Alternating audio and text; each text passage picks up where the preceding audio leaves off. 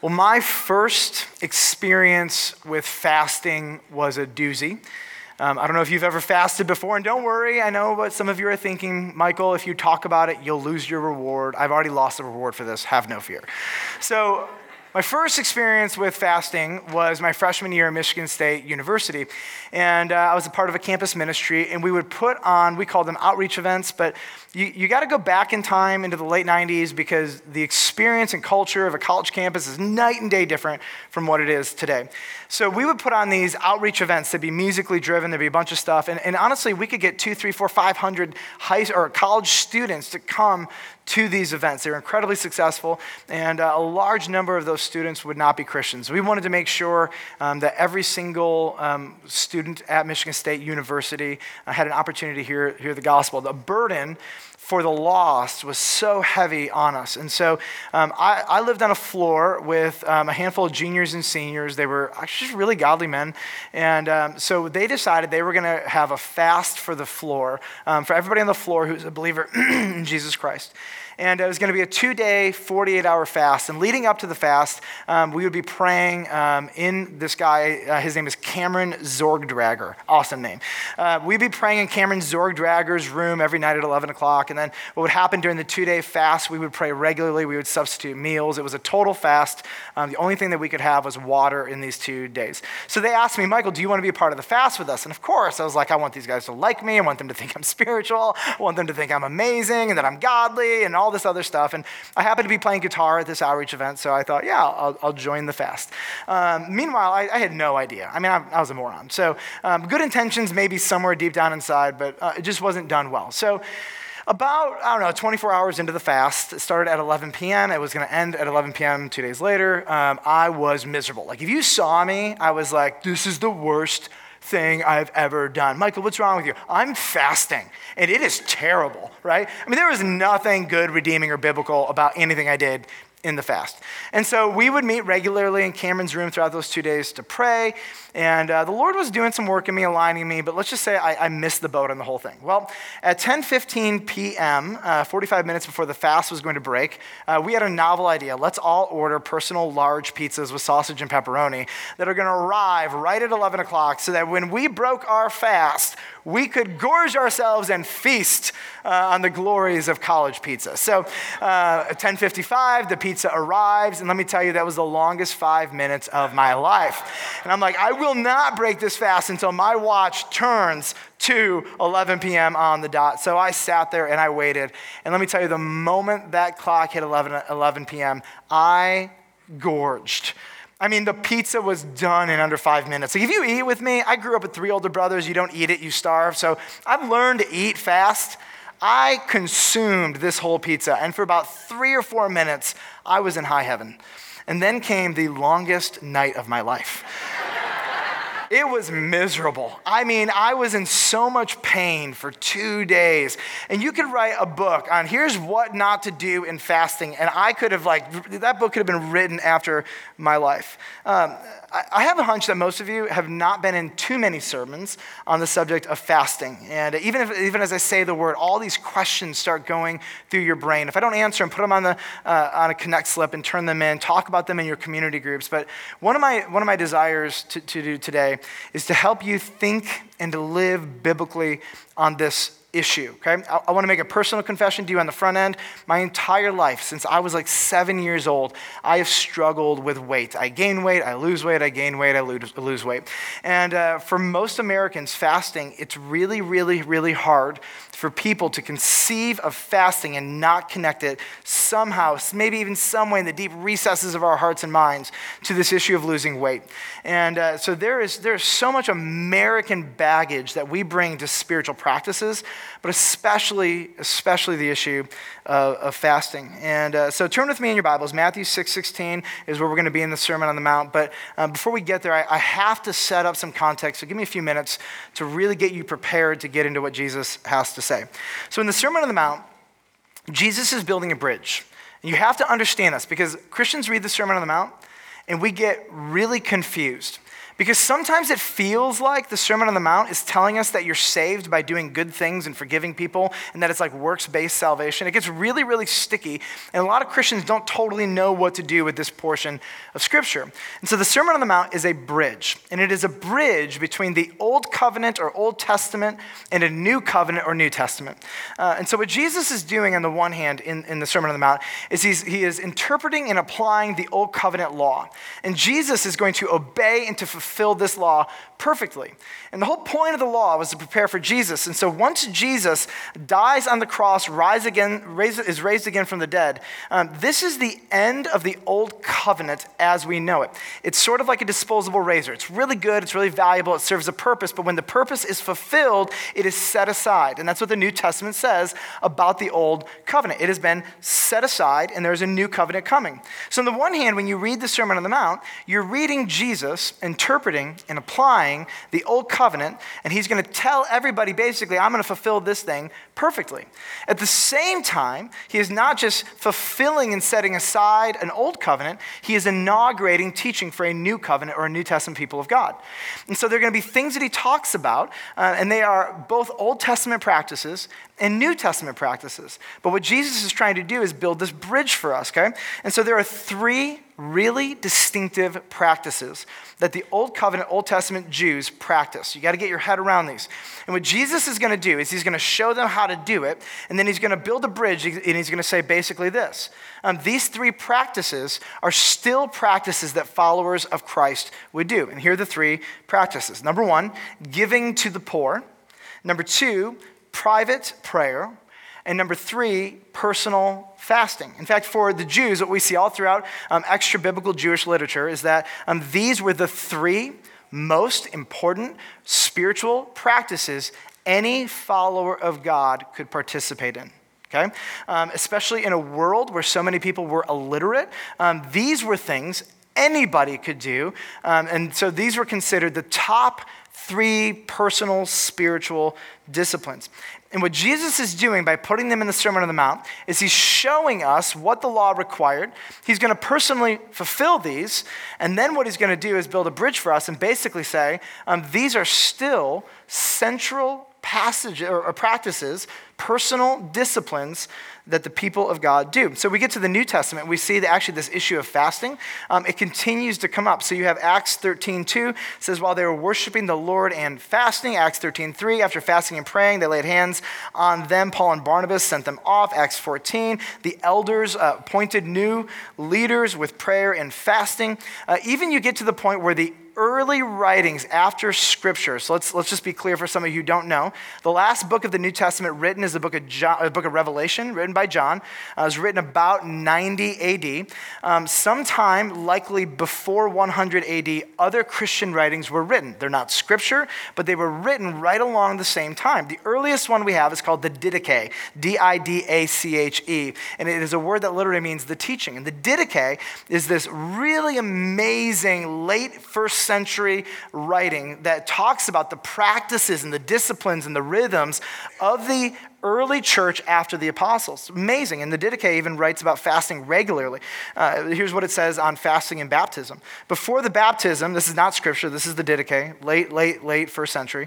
Before the baptism, moreover, the one who baptizes and the one being baptized must fast, and any others who can. And you must tell the one being baptized to fast for 1 or 2 days beforehand. Your fasts must not be identical with those of the hypocrites. We go throughout the first 3-4 centuries of the early Christian church, fasting was standard. If you called yourself a follower of Jesus, you gave to the poor, you prayed personally and privately, and you fasted personally and privately on a regular basis. Isn't that interesting? Now, we get to the 21st century American church. Is there a pretty big difference in terms of the personal disciplines that are expected of us? Absolutely. So since the Sermon on the Mount is deeply personal, let me just ask you some personal questions to prepare your heart. Do I regularly and secretly give to those in need so that money does not control me? That was a sermon 2 weeks ago. Question number 2, do I regularly and secretly pray to my Father in heaven so that I live in dependence upon him? Here's question number 3. Do I regularly and secretly fast to grow my hunger for God? Now, here's what I'm going to do. I get it. You got a billion questions, and we're going to go after these to the best of our ability, so be patient, and we'll get there. I want to read to you something someone wrote that I found really helpful. The world is seeking to fill up our soul with toys and to satisfy our heart with pleasures. It is relentless, and it is deceptive. And we must all confess we are not just vulnerable, but we are guilty of worldly indulgence. What discipline has God instituted to detox our souls and allow God to, again, be the one who fills up our soul and satisfies our heart? And the answer is fasting.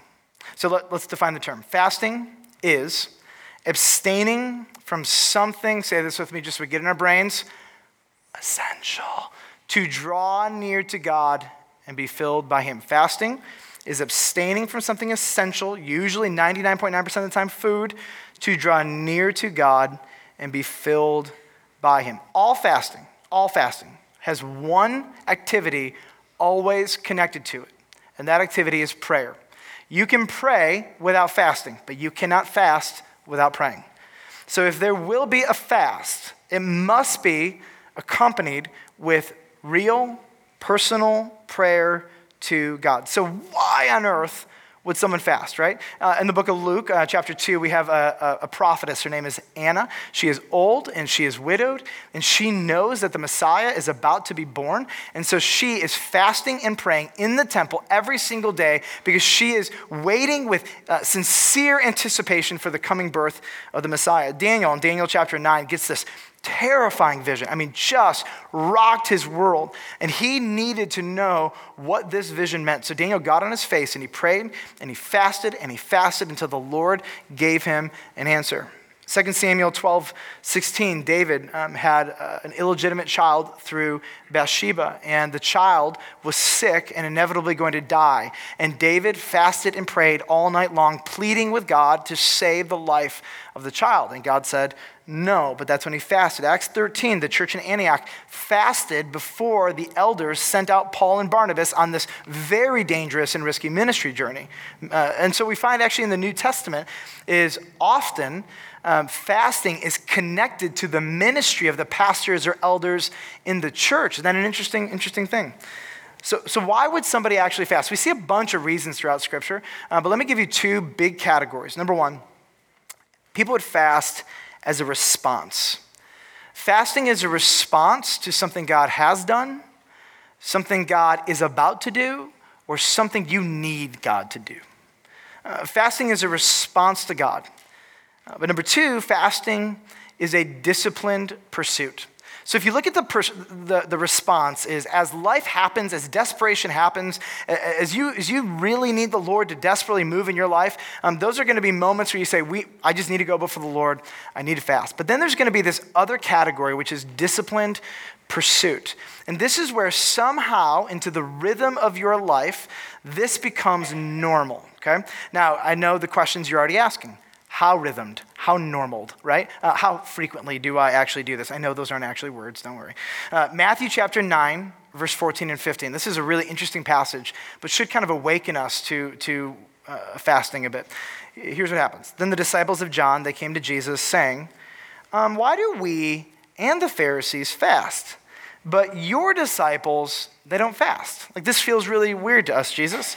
And Jesus said to them, can the wedding guests mourn as long as the bridegroom is with them?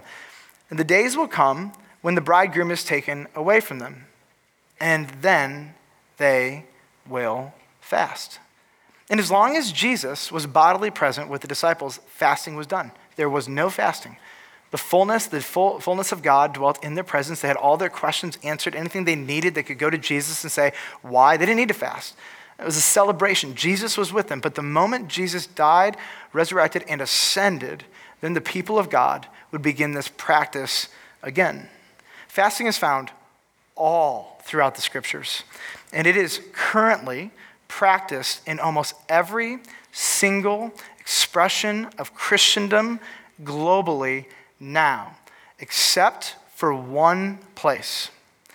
Anywhere where the church is wealthy and satisfied, fasting rarely exists.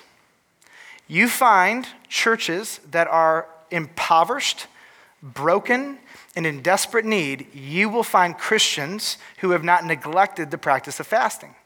But you show me a church that's fat and happy and healthy and easy, and I will show you a church that will rarely fast. And I'm going to say, as we did study for this, this was really, really hard for me because I realized guilty as charged, for sure.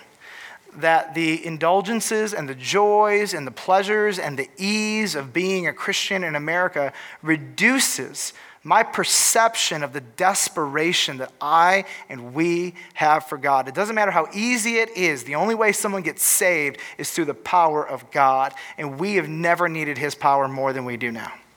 And so I got to stand as guilty as saying, wow, like this is really, that is convicting. Now, we're going to get some more details. What are some different kinds of fasts? Really, let's break it down. There's two ways of thinking through fasting.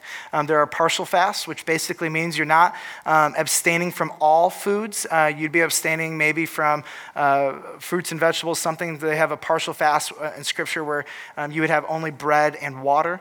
You're going to find that there are not hard and fast rules for those of you who love rules when it comes to fasting, prayer, giving, especially giving to the poor and giving to the church. Like there aren't percentages, right? Jesus doesn't say, well, you need to pray 3 times a day and you need to be for this long. Like he doesn't do that, right? And it's really frustrating for legalists because they want rules. So number 1 is partial fast. Number 2 is an absolute fast. This is what Jesus did in the wilderness. And you just need to know that there is no prescription for fasting. Some of you might do a partial fast. Some of you might do an absolute fast. One does not make you better than the other. There are going to be restrictions on some of you that don't actually permit you to do certain kinds of fast. Don't get lost in the how, the when, the why.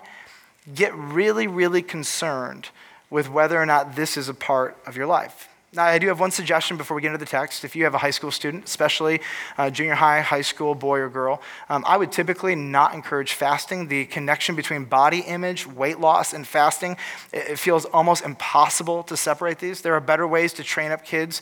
You got to make sure that if that's something you introduce into your family as a family discipline, perhaps, you got to be very cautious and careful to not facilitate really wrong motives. If I, as a 37-year-old male in America, have a hard enough time separating them, how much more a 16-year-old female or male? All right, point number 1 in your notes. My temptation in fasting. Verse 16, Jesus says, and when you fast, what's the assumption? You're going to be fasting. So why would the Jews fast? The Jews under law were prescribed, commanded to fast only 1 time per year. That's it. That's the law. That's the rule. It's the regulation. It was Yom Kippur. It was the Day of Atonement. It was a sacred day. And the fasting was an act of preparation, okay? But that's it. There is no more mandated fasting in the Old Testament by law. Now, in the Old Testament, would kings and prophets call on the people of God to fast and pray? Yes, absolutely, okay? Here's a question for you to work through in your community groups.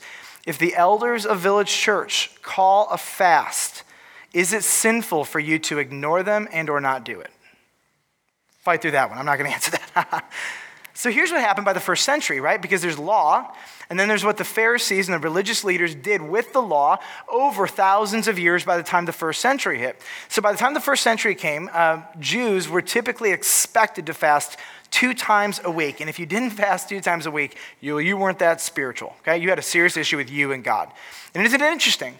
It's so easy for a spiritual leader to put extra biblical mandates on people, force them to submit to them, and we got to be really careful about the extra biblical mandates. So now in this whole culture is an expectation for bi-weekly, twice a week fasting, of which God could care less whether or not they do it twice a week or once a month or once a year. If God really cared that desperately, he would have mandated them to fast more than once a year. But you can see how this got weird. Look at verse 16 as it goes on. He says this. This is epically funny to me. Do not look gloomy like the hypocrites, for they disfigure their faces, that their fasting may be seen by others. So gloomy literally means sullen face. Hey man, what's wrong? Oh, nothing.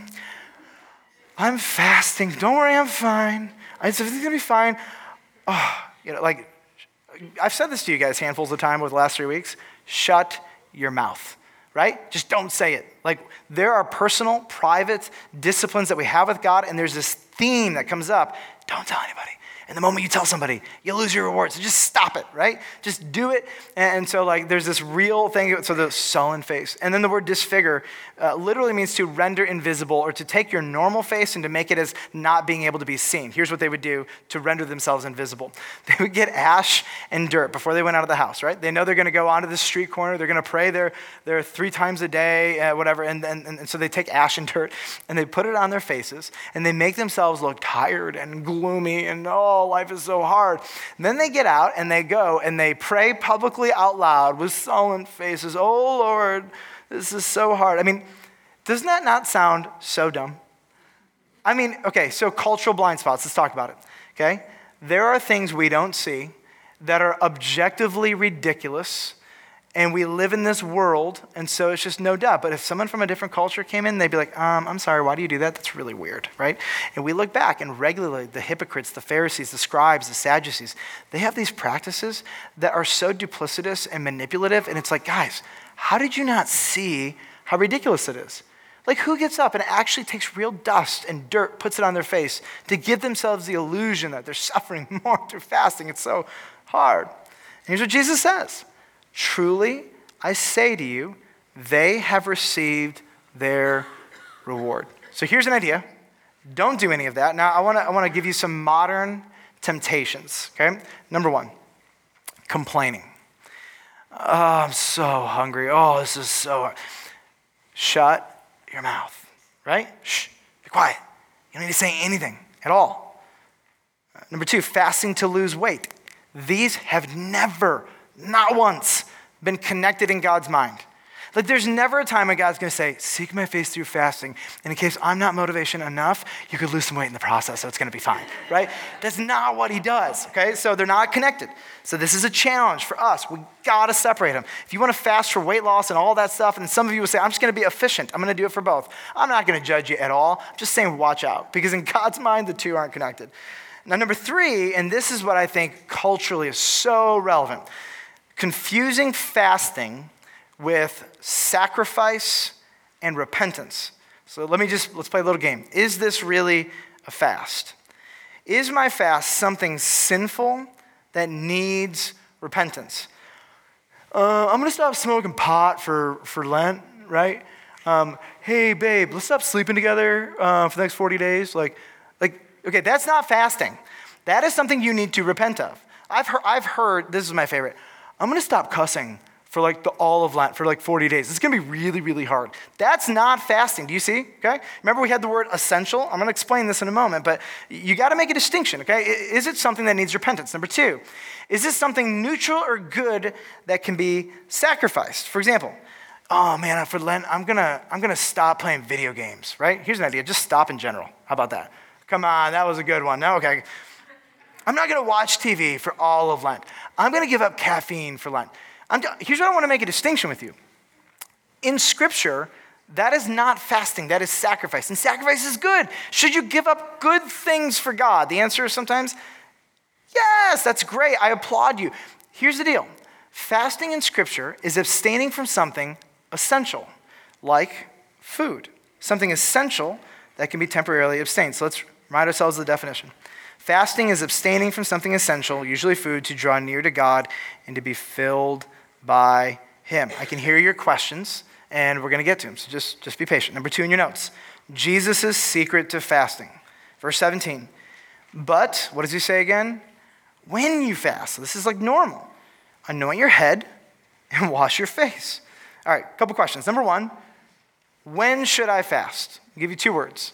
Regularly, as a discipline.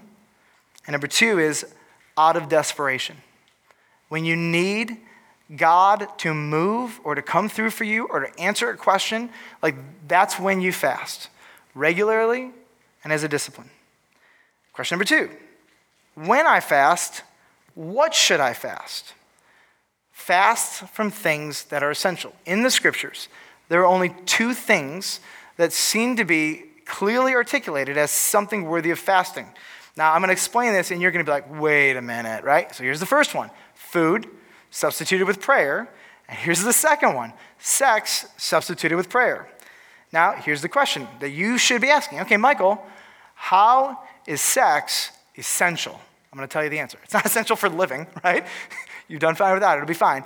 It is essential to the institution of marriage. The only thing that makes people who live together, cohabitate together, and married people different is the sexual relationship. That is it. That is the fundamental difference. It is the covenant inaugurator and the covenant sustainer. Okay? And so to the institution of marriage, that is an essential act. And you're like thinking, probably, Michael, prove that to me in the Bible. That's weird. Okay, good. 1 Corinthians 7:5. It's going to be up on the screen. Do not deprive one another. He's talking about the sexual relationship. Except perhaps by agreement. Now, can you tell your spouse, we're going to be fasting from prayer for a month, right? You got to agree. And here's the deal, for a limited amount of time, that you may what? Devote yourselves to prayer. You're abstaining from something essential to the institution. You're substituting it with prayer. You're doing it temporarily, but then it says, then come together again. Why? So that Satan may not tempt you because of your lack of control. And so we get to really two examples that are given in Scripture, but let's be honest, there's never once, other than this passage, where sexuality is connected to fasting. This is it. 99.9% of all references to fasting in Scripture are necessarily connected to food. Food is the primary way that we do it. Okay, Michael, when I fast, how long should one fast? It's like giving. New Testament giving drives Christians crazy. Because we want a law, right? We want God to be like, tell me exactly what you want. And New Testament giving is built off of an Old Testament concept of a free will offering. And you know the whole point of a free will offering? It has nothing to do with that you have a free will. It has to do with you decide. That's it. And so some people might say, tell me 10%. Well, the Lord might want you to give 30. Well, tell me 10%. Well, the Lord might want you to give 5. I don't know. I'm not the Holy Spirit. Here's what I do know. You got to go before the Lord and pray. Am I more godly if I give 30% than 5%? Not necessarily. Godliness actually would be probably best defined as doing what God says to do and being like Christ. So if God says 5, that's godly. If God says 30, that's godly. If God says 90, that's godly. Godliness is doing what God wants you to do and being like Christ.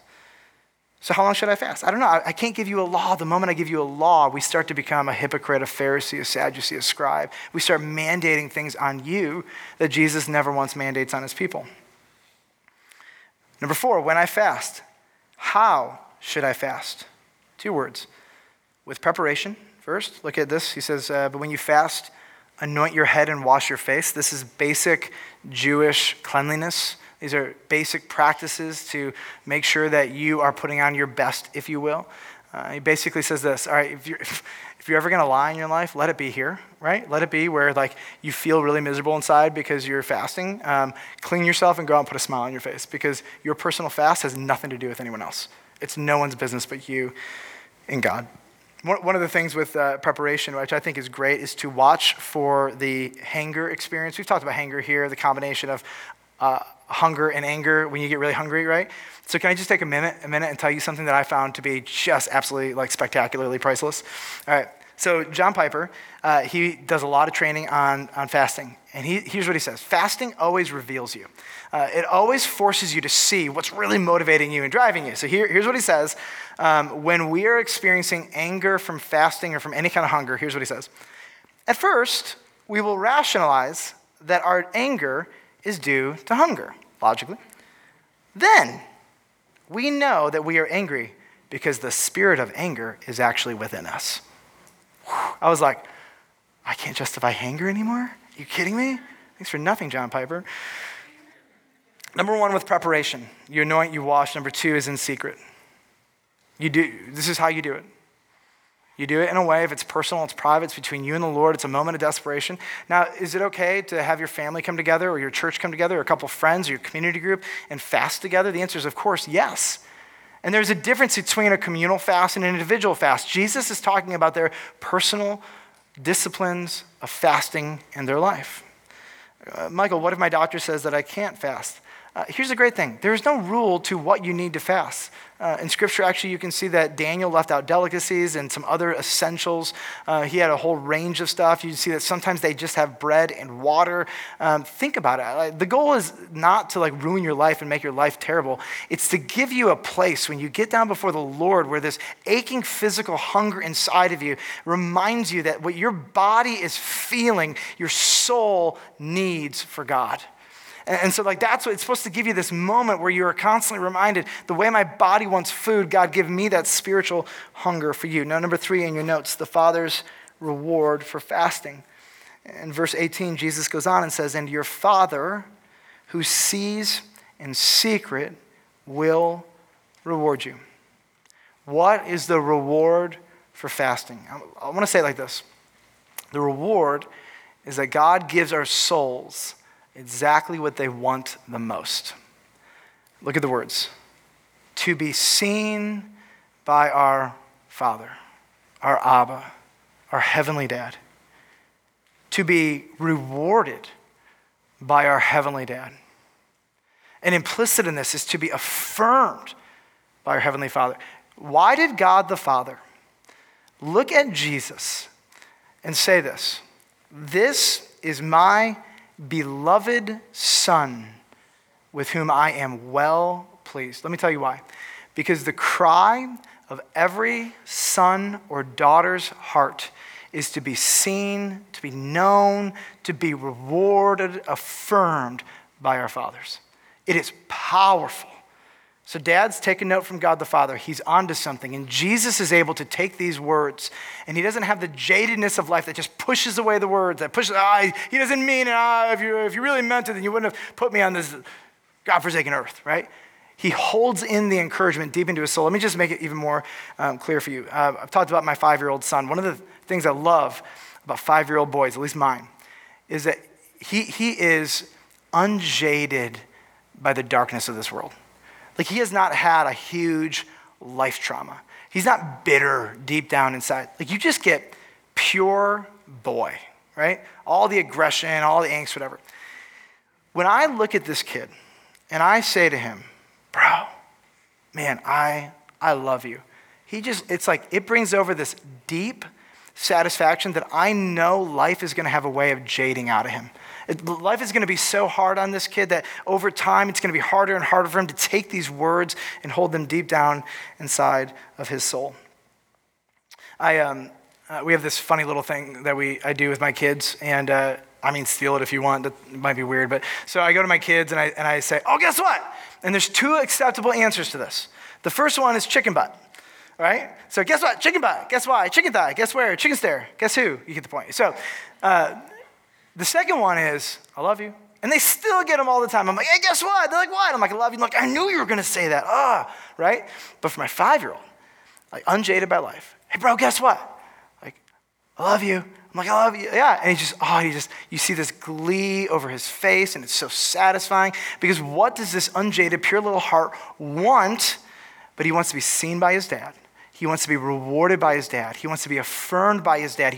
The word in the Bible is commendation. He wants his dad to look at him and applaud. And there's something deep down inside of us that whether or not you have been jaded by life, you want to hear these words when you die and stand before Jesus, well done, good and faithful servant. Why? Because this inner cry, this reward, the deepest reward is that God gives us himself and his love and his affirmation. And these are the things core to what we want. I want you to look with me at Hebrews 11, verse 1. It's talking about faith. And fasting requires faith. It is backwards. How does abstaining from food compel God or draw me closer to God? These are just backwards things that we fast because we're people of faith, not because it always makes sense. Here's what he says in Hebrews 11:1. Now faith, it's the assurance of things hoped for, the conviction of things not seen. For by it, the people of old received their commendation, their high five, their applause from God. I am so proud of you. You are so great. You are so strong. You know those things that sink into the soul of a 5-year-old? This is one of the greatest rewards you will ever get from God, is his commendation as your heavenly dad who speaks over your soul and your life with approval and favor and reward. Like, that is one of the greatest blessings. But go to verse 6, and here's what the author of Hebrews says. Without faith, it's impossible to please him. For whoever would draw near to God must believe that he exists and that he rewards those who seek him. And this is what Jesus is trying to get through. If you give in secret, pray in secret, and fast in secret, here's my promise. The Heavenly Father, your Heavenly Father, will reward you with that which your soul most longs. And we believe that when we pray to him, he does not abandon us, but he rewards those who seek him. And these rewards are meaningful, and they are personal, and they are worth pursuing. And some of these rewards are here and now, and some of these rewards will be in heaven. And when we get there and we see those, they will be 100% worth it. The reward of fasting, again, to be seen by our Father, rewarded by our Father, affirmed by our Father. If you want bonus awards, let me give you some more, okay? So in case knowing God, being affirmed by him, loved by him, etc., encouraged by him isn't enough, right? Which, let's be honest, sometimes it's not. There are more rewards. Number one, fasting moves us closer to God's will. Try it. Talk to anybody who fasts on a regular basis. Here's what they'll tell you. When I start, I have an agenda, and when I finish, my agenda seems to be pretty different. Because there's something about coming before God out of desperation or with your needs or your ideas or your wants, and then when the Holy Spirit and you are doing some work together, he starts to adjust your will, and you no longer say, may my will be done, but your will be done. And one of the promises is that in the secret place, when you are with your Heavenly Father, he will reward you with his mind and his heart. This is one of his commitments. And so number two, though, and this may be weird, you got to figure out how to put this in your theological categories. Fasting moves God to action quickly, more quickly than usual. Fasting uniquely gets God's attention. There's something about it, and I would say that it requires such faith to sacrifice through fasting. It really does. It requires it. And when God sees faith, God is like, yes, commendation, love that. There's something about when God's people faithfully, regularly do things that don't make sense to the world, that deprive themselves because we trust that God is a rewarder of those who seek him. I think when God sees the faith of a saint who prays and fasts regularly, he uniquely and quickly moves to reward them. I want to read Acts 13:2. It says this, while they were worshiping the Lord and fasting, the Holy Spirit said, it's interesting. The text is organized in such a way to tell you this, that the Holy Spirit spoke because they were worshiping and fasting. And here's what he says, set apart for me Barnabas and Saul for the work to which I have called them. They wanted to know, Lord, what do we do? What are we doing next? And so they prayed, they fasted, they worshiped, and as a response, God gave them absolute clarity about his mind, his heart, and the next steps. And this is one of the benefits of fasting that many of us have yet to know because we have yet to experience actual desperation where we need nothing but the mind and the heart and the will of God. Somebody said this once, God does not hear you better when you're not eating. Isn't that funny? But he does promise to respond quickly and more clearly. Why? Fasting requires faith, and God loves when his people act with faith. I want to close with, I think, an insight that this whole message for me has just really brought full circle. The way of the kingdom of Jesus Christ is awkwardly backwards. The world will look at it, and it doesn't make sense. So here's some obvious ones that you know. If you want to be first, you must be what? Last. If you want to be rich, you got to give your stuff away. Like, how does that work? Give your stuff away and then you get rich, right? That doesn't make sense. You want vengeance? Yeah? You really want to give it to them? You want to just take them down? Pray for them and love them, right? It doesn't make any sense, right? The way of the kingdom is regularly backwards because the way of the kingdom is this. Of course it doesn't make sense. Trust me. I'm developing faith in you. And this is what I want from you. So God keeps saying, do it backwards, and then I'll give you what you really want. You do it the way the world says it. You do it the logical way. I'm sorry, it's not the way it works. Trust me. God loves faith. Here's what he says. You want to be filled with more of me? Stop eating. That makes no sense. I'm going to be honest. But but it is a secret that the followers of God for millennia have figured out, and that those who are desperate for God have figured out. But it's a discipline that we must confess ourselves as guilty, that because we have very little felt need for God at times, we don't feel the urgency to go before him with desperation. And I think what God may want to do is increase our urgency and our desperation. Richard Foster wrote this on fasting: if our fasting is not unto God, we have failed. Physical benefits, success in prayer, the enduing with power, spiritual insights, these must never replace God as the center of our fasting. Let me tell you what the win for me is for this message. The last three messages have all been about you, God, your personal giving, prayer, fasting. My hope is that, honestly, none of you come up to me and say, I'm going to start fasting. I don't really need to know. Here's my hope. I may not see this, but a handful of you are going to realize in your desperation that you're going to start pouring yourself out before God. God's going to see the faith that it takes. He's going to watch as you don't tell people you're fasting, you keep these things secret, and he's going to start moving. Maybe the next 5 years, 20 or 30 people are going to get saved because you're going to have a new desperation for them, realizing they will never come to Christ unless God saves them. And you're going to start praying and fasting with more urgency privately, right? And we'll never know the connection, right? We're going to get to heaven one day, and we're all going to get together, and we'll say, God, what changed from this sermon? Like, as a preacher, that's why I want to say, okay, can we just go sermon by sermon by sermon? Tell me, like, what happened. I'd love to, know. Selfish, yes, I'm still sinful, so go with me, right? And I think God's going to be like, he's going to be like, look at all these people. And he'll highlight, 30 or 40 faces in here. Over the next year, they started fasting and praying, and they didn't tell anybody. And I want to show you how moved I was by them and all the ways that I moved in behalf of them. I was so privileged that they would trust me enough to abstain from something so essential, to go before me and plead with me to move on their behalf or on behalf of other people. I'm going to get to heaven one day, and I'm going to just be like, oh, that is so good. Hey, Lord, what did my fast accomplish at Michigan State? Nothing at all, because it was dumb. Don't gorge yourself. But I look forward to that day in eternity future to get back and get an assessment of how God's people respond to something like this. If you want law, I can't give it to you. Some people will fast once a year. Some will fast once or twice a week. Some once a month, once a semester. I don't care. My desire for you, though, is to be regular. And in your moments of desperation, know that this is a means that God has given to us to meet with him uniquely and to have him reward us. What I want to do right now is transition to communion, because communion is this beautiful reminder to us, just like fasting, just like prayer, that we are weak and helpless. I don't pray for things that I feel like I can do myself. I don't pray in the morning, be like, God, I need you to help me brush my teeth, right?